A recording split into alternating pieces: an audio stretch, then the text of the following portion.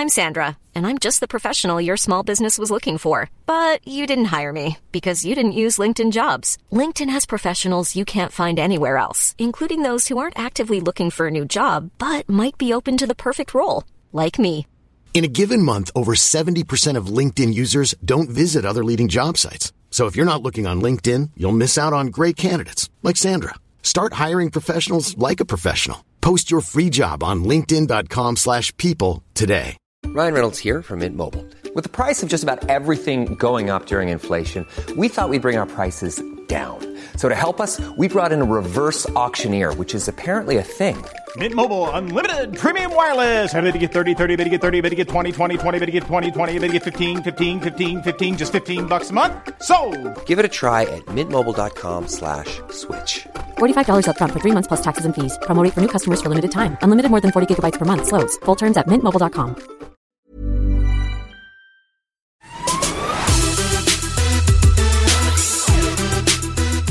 Hey everyone, welcome to another episode of Chips, a soccer podcast with Vice Sports. I am Aaron Gordon, a writer here in the Brooklyn office of Vice. And joining me on the line today is not Will McGee, who is out today doing Valentine's Day things with his girlfriend, which is pretty sweet. Joining me instead is Brian Blickenstaff, another Vice Sports writer. He writes for the U.S. office, but is based out of Germany, so we're still keeping that transcontinental or intercontinental theme going, which is very important here at Chips. Brian, how are you doing today? Tonight, to you. Good. Happy Valentine's Day. Yes, happy Valentine's Day to you as well. Did you do anything special, or do you have anything special planned with your wife? I don't. Really. No, but I woke up today. I must say, I've been sick, so I woke up a little bit late, and she had already left. And I found a card that said that she loves me as much as she loves tacos. Wow. I actually got a little teary-eyed. I'm not even joking. That's great. And, I mean, you've lamented to me before about the state of Mexican food in Germany as being subpar, to say the least. It's definitely not good. The situation is not good. Yeah, I guess, we all must make sacrifices in life, and yours was to give up quality Mexican food when you moved to somewhere other than the United States. Or Mexico. Yeah. This is not a food podcast, despite the name.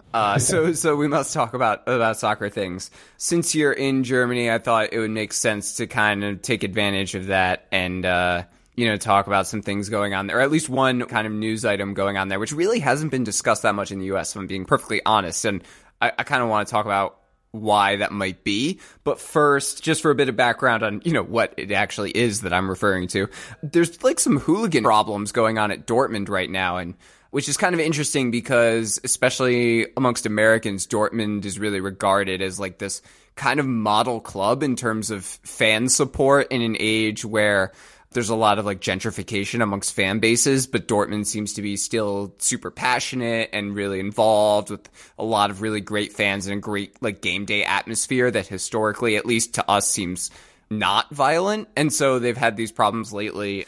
What was it, last week? The police stopped 2 buses full of hooligans and seized pyrotechnics, batons, and drugs, which, I don't know, sounds like a great night to me, but apparently not if you're going to soccer. So, I don't know, Brian, what's the reaction been like in Germany to this? And, is there more to the story? What's kind of going on here? Yeah, I'd say there's more to the story. It's I think ultimately it's a fight over fan culture in German soccer and what that's going to look like going forward.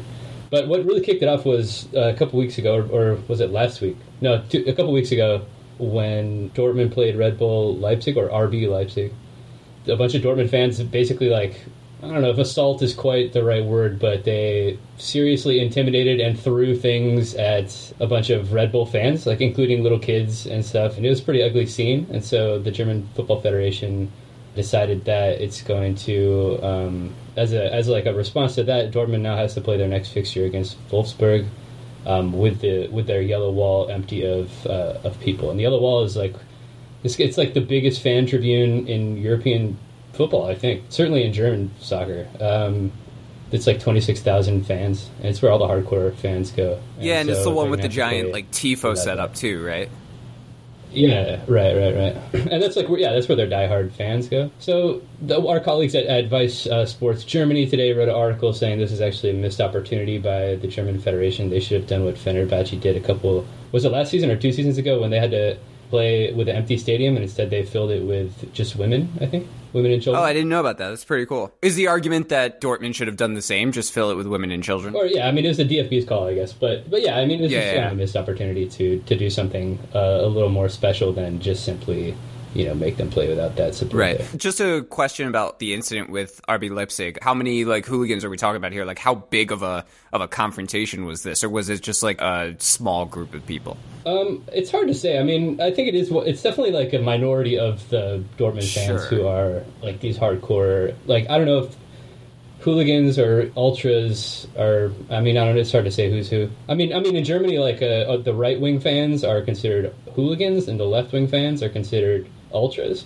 So there's like the distinction between the two groups. But like, I don't know exactly who's responsible. I can't remember off the top of my head how many like victims there were. I don't think it was more than like 50, but I don't really know for sure. I could look it up real quick. No, I was just trying to get a sense of it because it's the term hooligan, I feel like, has kind of morphed so much, especially over the last like, if you take the broad view of like the last few decades. But now it just seems like basically to be a catch-all term for anyone who acts badly at a soccer game, and it's lost a lot of its more political or cultural significance when the term is used. So like when I hear, when I heard that, there were hooligans arrested at a Dortmund match, or that, they spit on some fans, it's like, I don't know whether this is the equivalent of, a bunch of drunk idiots in the bleachers at a baseball game, or if they're actually like a political group of some sort. They're definitely more than drunk idiots, like, at a football game. I don't know how, like, if political group is quite, that might be like a little too strong at the same time, but they're definitely like organized groups who diehard fans who like go and support their team. And I think in Germany especially, I think you get this elsewhere in Europe too, but I think in Germany there's like a kind of nostalgia for hardcore football support, soccer support, and sort of like a higher tolerance for that sort of thing than you would get nowadays in like England, for example, which is kind of weird. Well, what do you mean, like a higher tolerance for it? Like, people are willing to put up with this at matches more than they would be in, say, England? Yeah, I think so. In England, if you got people there with flares, like throwing flares onto the field, which this is something that happened in the last couple seasons, like around Germany, there's been this big discussion about whether flares are such a big deal. Whereas I think if you get like in England, if you throw flares onto the field, it happens once in a while, and it's like a big news item.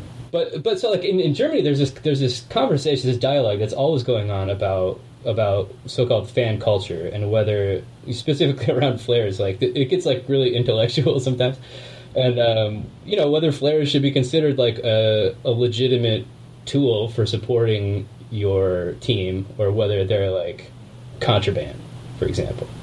And yeah, I don't know. I think that there's a lot of people who think that people, like fans should have a little more latitude to support their team and their community. I think the thing that Americans struggle to fully grasp is that like all these teams represent like a really specific, except for maybe Bayern, like a really specific part of like a city, or even like a neighborhood within a city.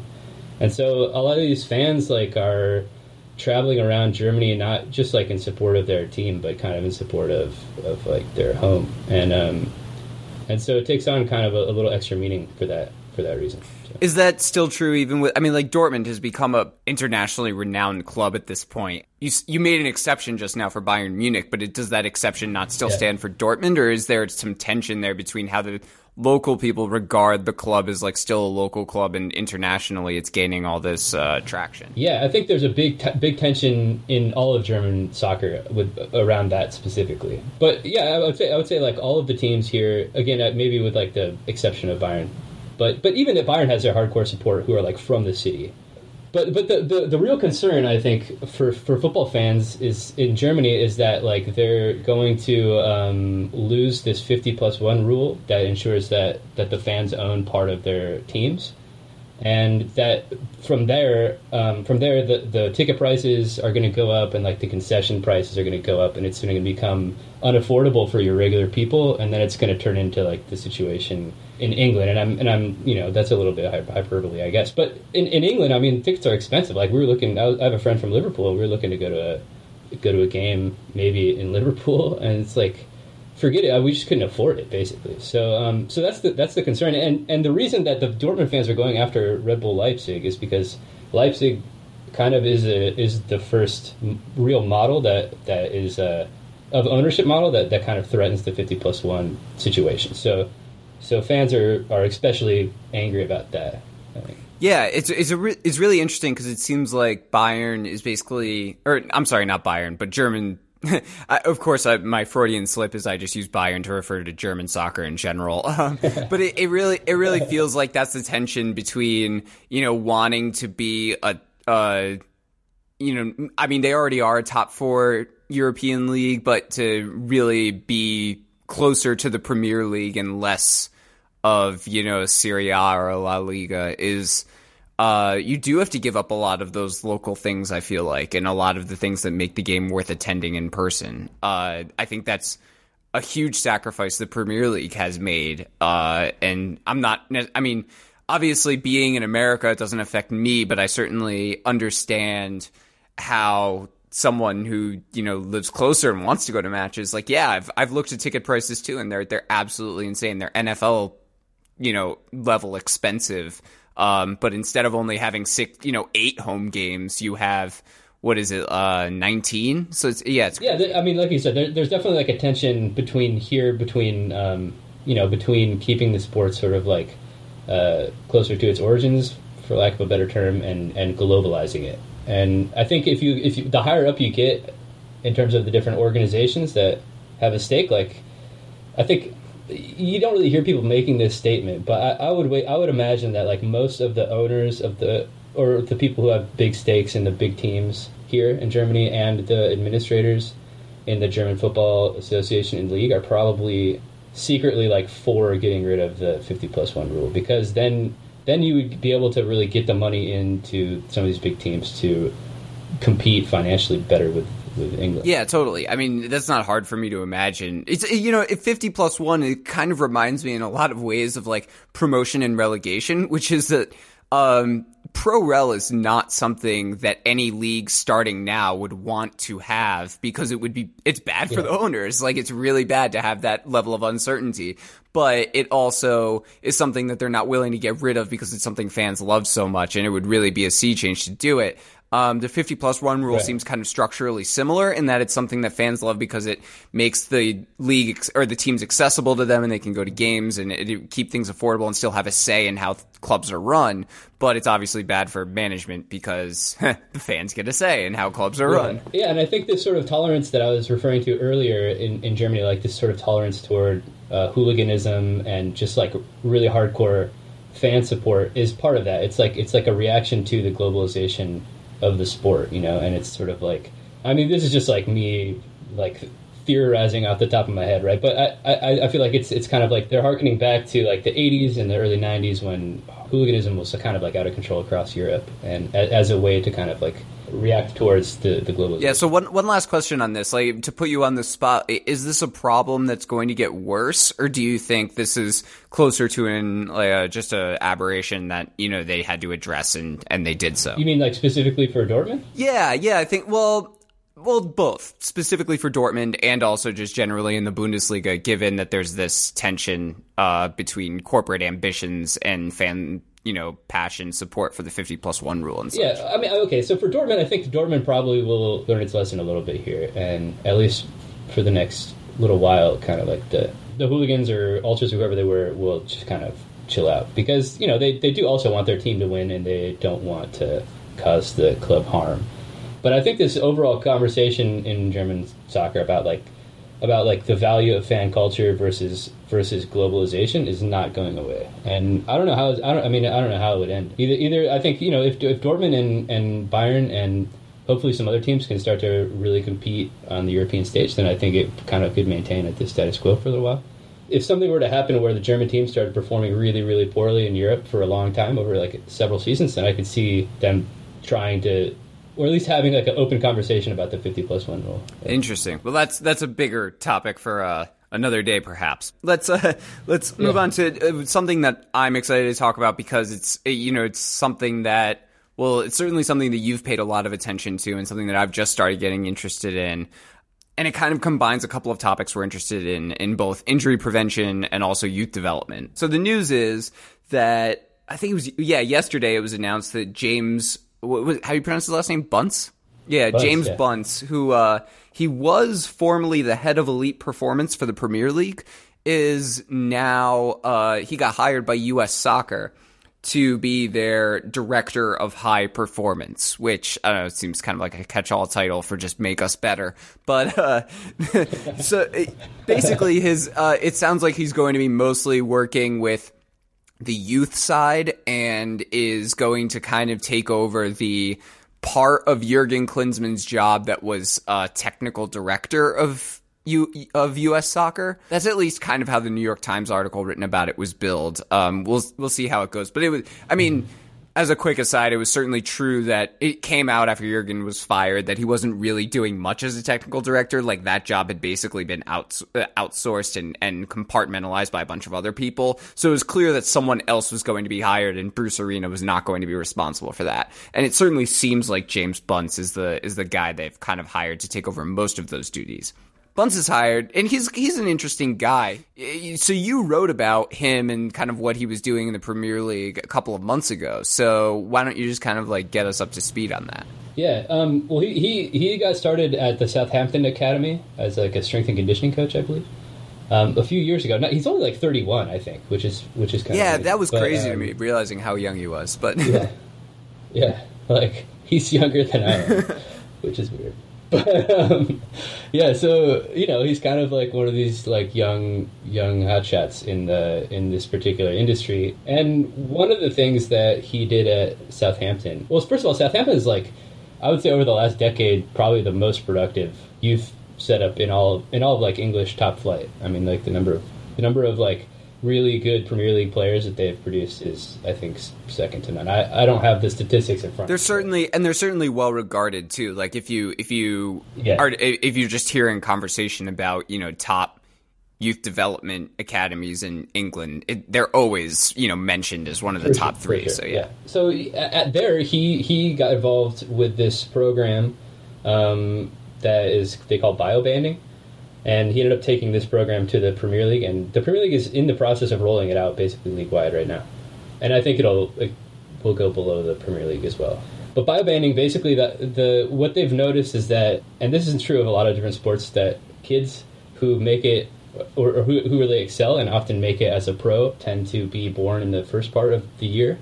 Like fewer make it who are born in the later part of the year. I mean, the hypothesis there is that the physical size has a lot to do with it. That if you have that extra 9 months or 11 months, whatever it is, to develop, then you're going to be bigger earlier, and you're going to outperform other kids who might be technically better but are just physically not as strong. And what biobanding does is kind of try and solve for that size. So it puts you, instead of grouping kids by age group, or actually in addition to grouping kids by age group, they group kids by like physical size, and there's different ways that they measure that. So a kid that's in a biobanded program might for example, like 6 weeks compete in training and in competitive play as like in according to his size, and then for the next 6 weeks according to his age, and back and forth. So is this basically just like weight classes in boxing? It's similar to that, yeah. So this is kind of like one of the funny things to me though, because I'm not gonna. I mean, like full disclosure, I completely somehow missed your article when you wrote it, and I was just catching up on all this stuff yesterday. I read it and I was like, biobanding just sounds like another one of those things that we're gonna be talking about as this gigantic revelation and like, oh, this really brilliant strategy, when it's actually just an incredibly simple thing that other sports have been doing for a long time. Yeah, I think that's true. Yeah, they've been doing it in rugby too. For longer than they have in at least in England English soccer. So, but it's funny, I talked to a bunch of coaches and both like coaches and like strength and conditioning people at various academies around England, and they all like had. I mean, it was like a revolutionary concept to everybody, you know, and they're super excited about what's going to happen, what it's going to look like in, 5-10 years after a program's been in place for a while, and whether there's going to be a real change, a noticeable change in terms of like what the players look like, who these academies produce. I think it's an interesting thing to think about because as you kind of wrote in your article, there's a flip side to it. Like there are two sides to the coin. One is obviously you don't want kids trying to learn the technical aspects of the game at the same time as they're just physically diminutive and can just get bossed around and it doesn't matter what they do technically, because that's obviously going to hamper their development. But at the same time, if they remain undersized, they're going to have to learn at some point how to manage that and, play against bigger people. But I guess the concept of biobanding is that just because you're undersized at a certain age doesn't mean you're going to be undersized for your entire career, right?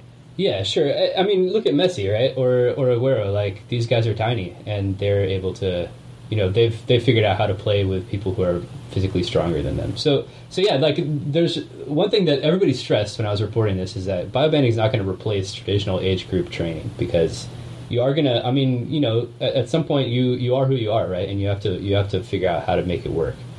But what's interesting is that, like, Bunce had a bunch of statistics about how, and you can refer to my article to read a little bit more about this, but about like what happens when the smaller kids play with bigger kids, and they make like fewer runs and make more lateral passes instead of forward passes, and so I mean, like, they actually play quite differently when they're playing with kids who are bigger than them, and when they play with people within their bioband, they're often more expressive on the ball and are more apt to like make sprints and run into space when they wouldn't otherwise and stuff like that. So it's clear that there are some, that the training is different, and I think it's hard to argue that giving kids different looks in different situations wouldn't be helpful,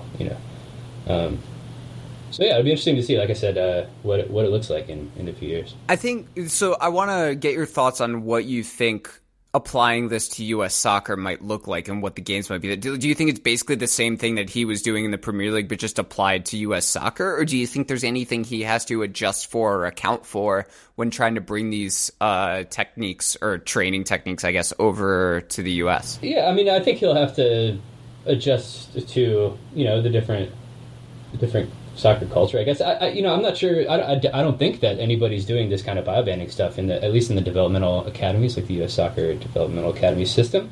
It'll be interesting to see how quickly. I think a big difference will be how quickly it's embraced or not in the United States.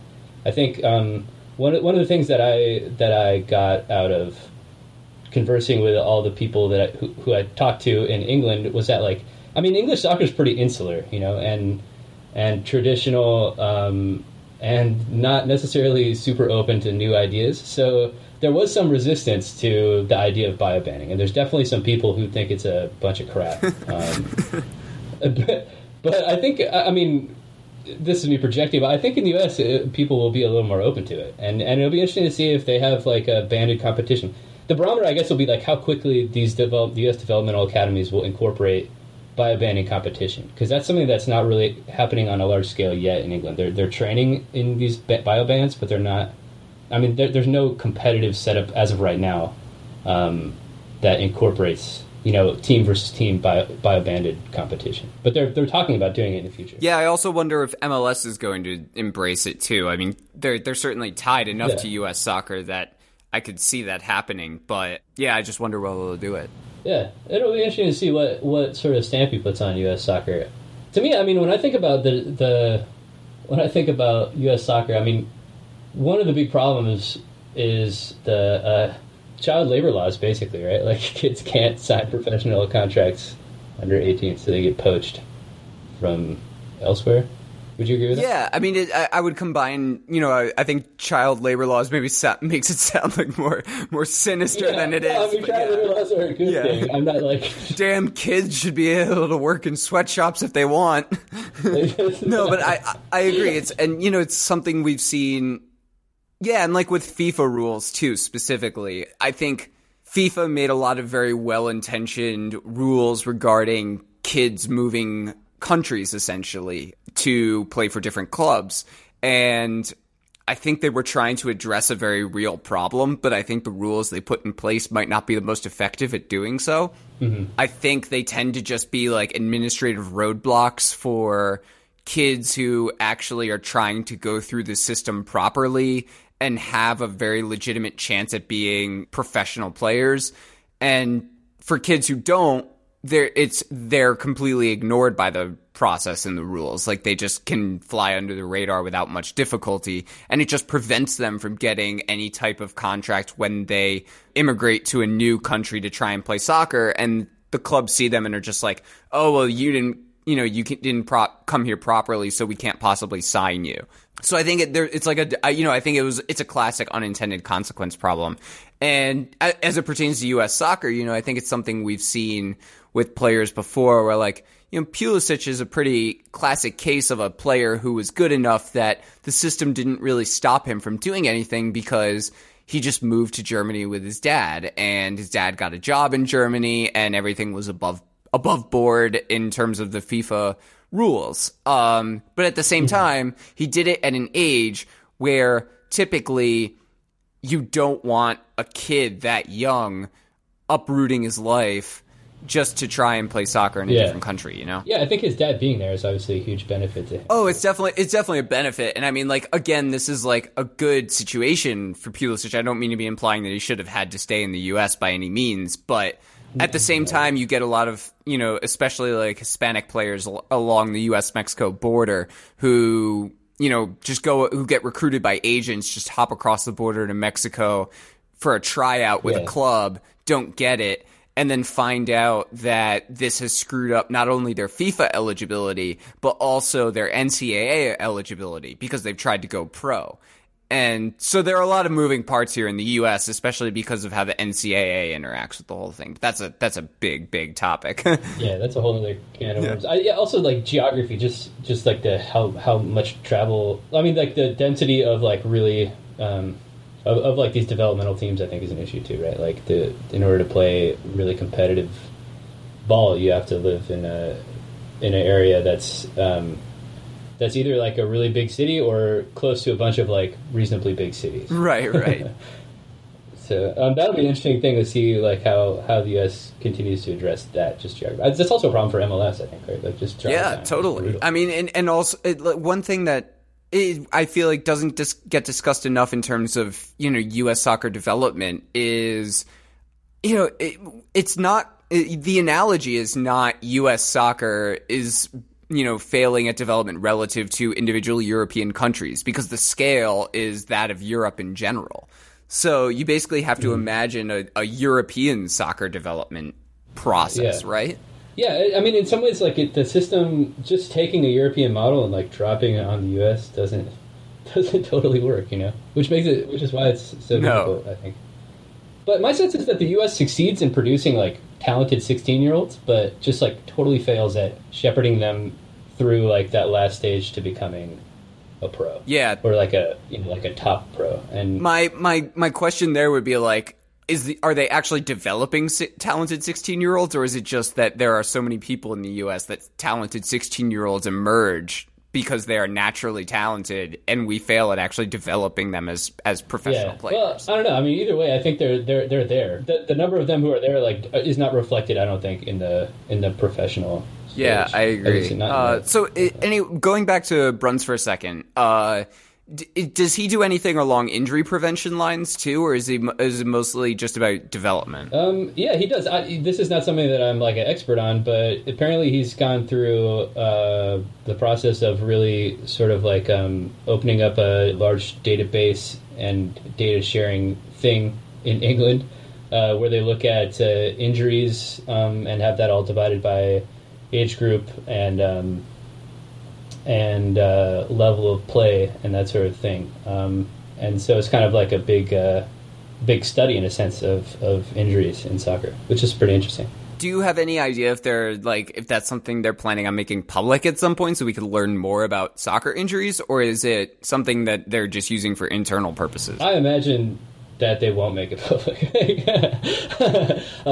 That's too bad, because it's so hard to do like large scale studies on that issue. Maybe they'll open it up to the academia, but like just based on my own experiences, like talking to clubs and the league over there, like I doubt that they'd make it just public, but that's just my sense. I don't know. I mean, it'd be cool to see. I could see them opening up to academia, and I mean, I think that if the data set is as robust as it sounds like, there's some really interesting things that could come out of it. You and I have both written on injury prevention and that sort of thing. So, it'd be cool to see. We're kind of at this interesting period in injury prevention science where it's developing really fast, because we have the technology now to gain all this information that we didn't have the capability of collecting before, through like, biotrackers and things like that.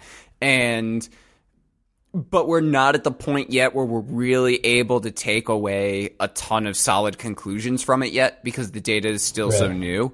And so there are lots of theories kind of out there, but not a lot of solid. And like you say, especially about English soccer, they tend to not be extremely open to new ideas. So even if we might be coming up with some solid hypotheses that teams want to start implementing, there aren't that many teams that have the structure for the buy-in to actually start implementing those processes. So it's kind of like we're in a very interesting period where I feel like in the next 5 years especially, you're going to start seeing some new managers who maybe grew up in a more analytical environment and are going to be more open to adopting these types of things. Like one interesting story is Klopp is really into injury prevention using analytics, right? So I've written about this injury prevention expert before named Tim Gabbett, who he's an Australian and kind of travels around the world consulting with teams. And he consulted at Liverpool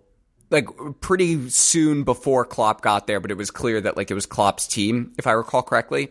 And he told them about his research on the subject, which he's been doing for over 30 years. And basically that it's a mistake to think that you need like rest time as a professional. Like that actually leads to more injuries. What you need to do is basically increase your workload gradually to build up to a peak, and then once you get to that peak, you stay there. Because if you're constantly working out hard, you're going to be training your muscles and your body to perform at that peak level, which you obviously have to do during games. And so the conventional wisdom of resting before a big game so that you can perform highest is actually going to lead to more injuries. And that's why overwhelmingly players get injured more often in the last half hour of games, like data shows. So anyways, he presents his theory to Klopp, and they loved it, and they started to adopt it. And if you remember, when Klopp started, it seemed like everyone at Liverpool was busting a hamstring and being out for like 3 weeks to a month. And like that's what happens when you train really hard at first, right? Because you're trying to build up these players' loads to that peak performance level, and people get hurt doing that. But this year, they've had one of the best injury records in the league. Nobody's getting hurt, and part of that is because, at least in theory, it's because they're using this peak performance injury prevention model, and it seems to be working. So it's like this is one example, at least, of how this could work, but it seems like a lot of teams are afraid to adopt it because, say, if you're a team, if you're like a mid-table or even relegation battle team, you're a new manager who comes in, let's say, for Swansea, for example. You don't have like half a season to just, be willing to like bust a bunch of players' hamstrings trying to get them up to peak performance, right? So it's only a select few managers who really can do it. Yeah, that's fascinating. It's I didn't actually know that. I must have missed your story. Yeah, it is really interesting. But I think especially talking with Tim about, when he goes to teams and the kinds of reaction he gets, a lot of times teams just like don't, they're like, oh, that's interesting, but we could never, implement that, which is like obviously ridiculous. Like anyone can implement that. It's just about how you train, not anything else. But But so many teams just see it as like this non-starter to change the fundamental way that they think about training. Yeah, it's also kind of one of those ideas that just goes so contrast to everything, runs so contrast to everything that we've been taught and practiced since we were like little kids, that it's tough to have the courage to like just say like, yeah, I'm gonna try right. this, But it's also weird because like I totally get what you're saying about having the courage to try it, but also like there's 25 to 30 years of research proving that it's accurate. So I don't know. It seems like I get it on the one hand, like, because if it doesn't go well, it's also one of those damned if you do, damned if you don't scenarios. Like if you implement it and a lot of your players get injured, you need an organization that's willing to support you through that as you start to implement the system. Whereas if you don't implement it, players just continue to get hurt at their normal rate and you're not available, and they're not available for, your team selection, then you're damned in the long run. So it's like either way, you kind of are subjecting your team to injuries. This goes back to soccer being kind of like this conservative. I mean, all sports, I think, I guess, when it's level, are like pretty conservative in terms of trying new things, right? It's like, do you take a chance on something that looks really good and there's like evidence there, but hasn't really been tried in this situation before, and essentially risk your career or your season doing so? Or do you just kind of say like, it's a little too risky, I'm gonna stick to what I've been doing? Right. It goes back to like the major scientifically driven breakthroughs in the sports world of the last 20 years have basically been walks matter in baseball. 3 points is better than 2 in basketball. And it's better not to have your players injured in soccer when possible. Like, I mean, these are like the big breakthroughs we've had. So yeah, I think conservatism is definitely the name of the game. And in those terms, yeah, man, that's so funny.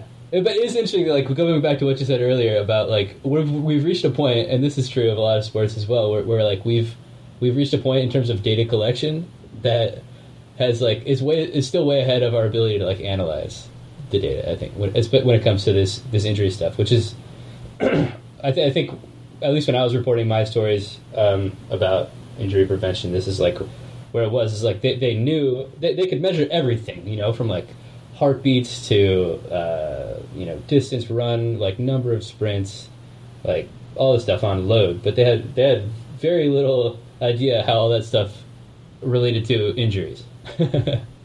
And yeah, exactly. At the same time, like hamstring injuries have been going up over like every year, like 3% a year since the study that I was, or the researchers I talked to started looking at it in I think 2002. So it's like hamstring injuries are out of control now.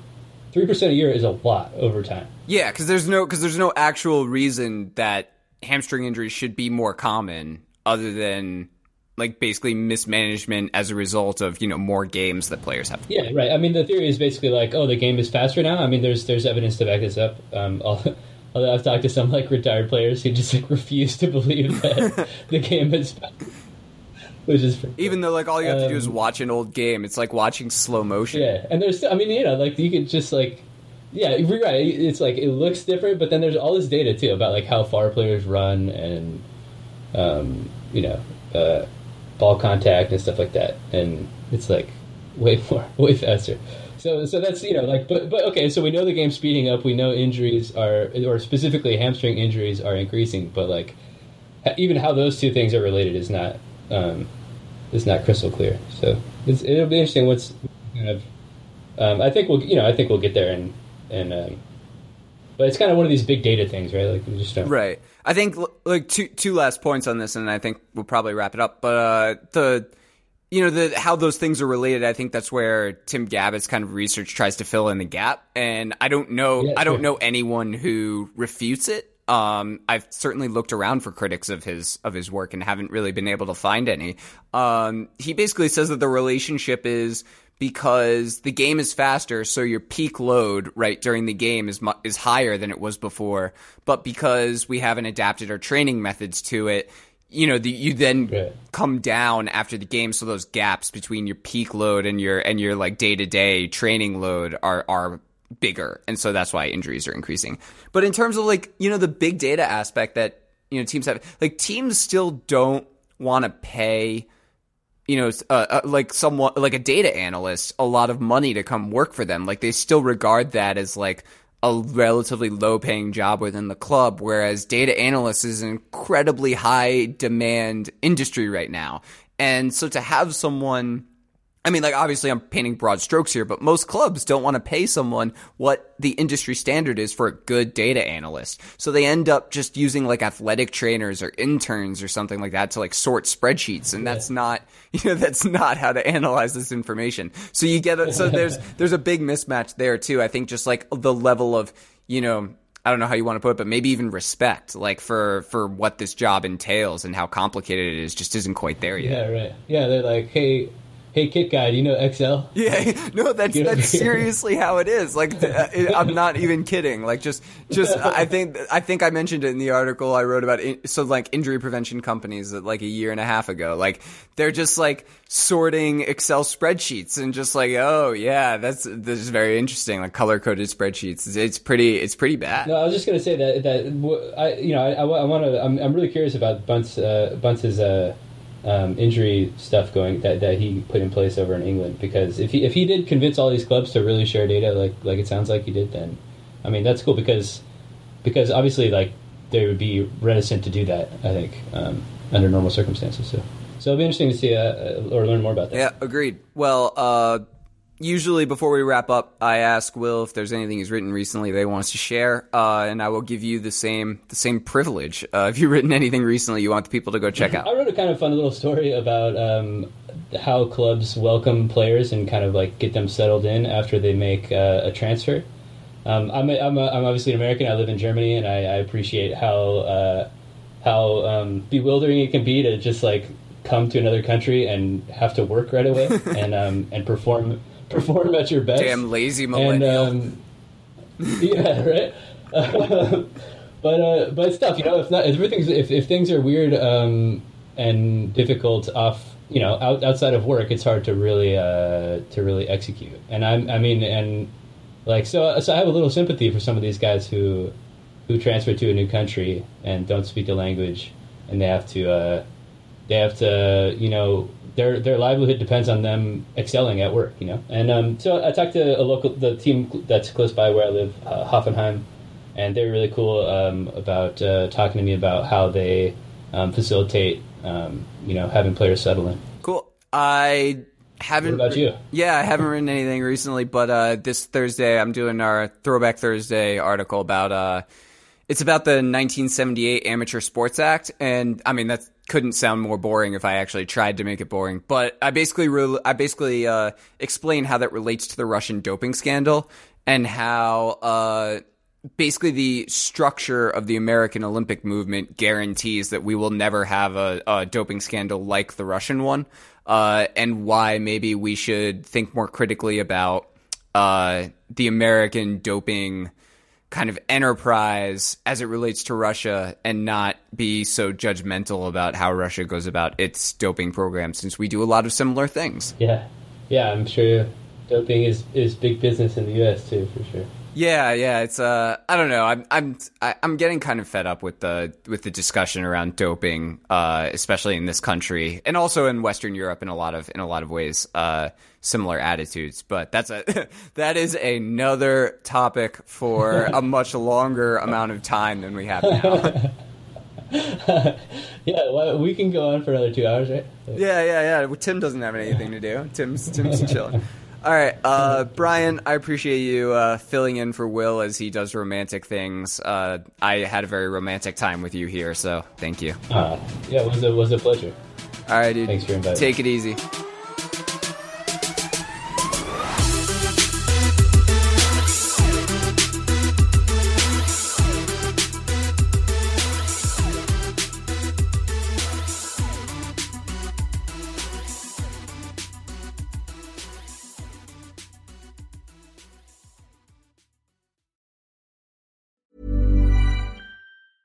Mom deserves the best, and there's no better place to shop for Mother's Day than Whole Foods Market. They're your destination for unbeatable savings, from premium gifts to show-stopping flowers and irresistible desserts. Start by saving 33% with Prime on all body care and candles. Then get a 15-stem bunch of tulips for just $9.99 each with Prime. Round out Mom's menu with festive rosé, irresistible berry chantilly cake, and more special treats. Come celebrate Mother's Day at Whole Foods Market.